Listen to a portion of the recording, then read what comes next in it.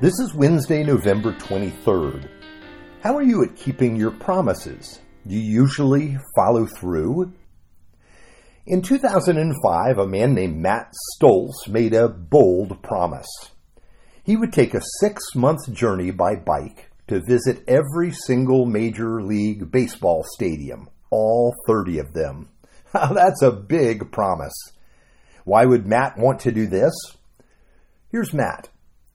I'm just a normal dude with a passion for kids, a passion for baseball, a passion to make a difference. Actually, he's committed to a mentoring program that serves needy kids, and he wanted to raise money to provide troubled kids the support they need in life to succeed. But here was the problem. It would take him 6 months, almost the whole Major League season.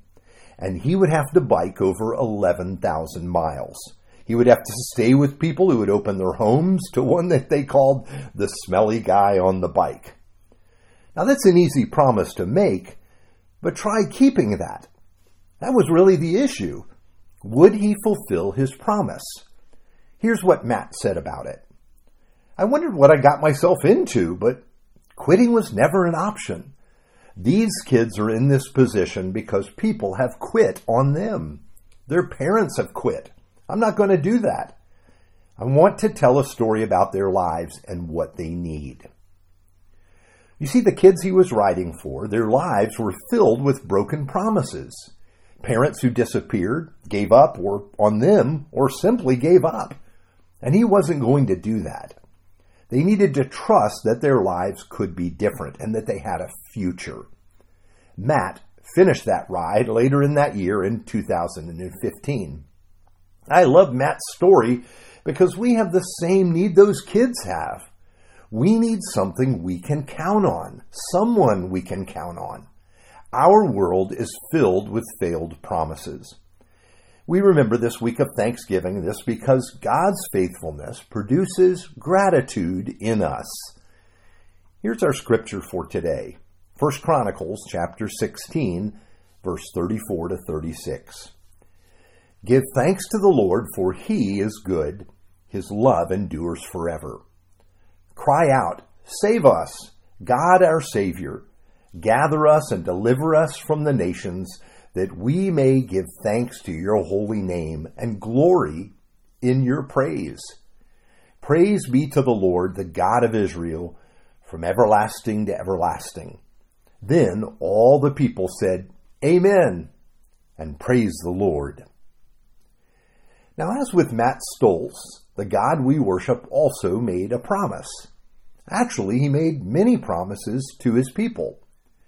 Beginning with Abraham, the Lord told him that all the nations on earth would be blessed through him. And we wonder, how is that going to happen? God also promised Sarah she would have a baby when she was long past her childbearing years. And God promised the Hebrews to bring them out of slavery in Egypt. And at that time, the Hebrews had no weapons, no army, and what looked like no hope.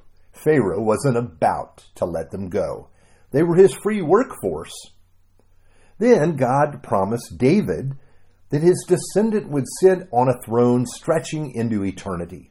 And God promised Ezekiel a new temple where the people would live in the Lord's presence. God promised Isaiah one that would appear and destroy the power of death. God promised a Redeemer who would bear the sin of his people and set them free. God promised, as we hear in our text today, to gather and deliver the people from the nations. Now, we're only scratching the surface of the promises of God. How is God going to do all that? But he promised. Just as it would cost Matt Stoltz personally to do as he said he would do, the cost for God would also be high. We're talking flesh and blood here. You see, to conquer death, God himself would have to enter death. Yes, God would have to die. It can be a difficult thing to fulfill promises that have been made, for sure. And this is why Jesus sweat, as it were, drops of blood in the garden. He had to pass through death to deliver on God's promise to give us life, Now, I love Matt's story because he did what he promised. But even more, I rejoice in the promises God has fulfilled.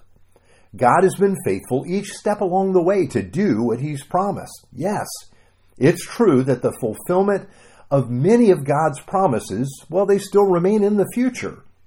But we have seen the goodness of God, and this is why God's people brought praise and worship to him. And this is the source of our gratitude this season. God's goodness and his faithfulness endure forever. He not only promised, he has done what he said. And we can trust that he will do all that he has said and fulfill every promise he has made. Let's pray. Help us to trust your words, O Lord, because we've seen your ways. We have seen Jesus. We know that all of your promises are yes in him. So thank you, Father. Thank you. Thank you. Amen.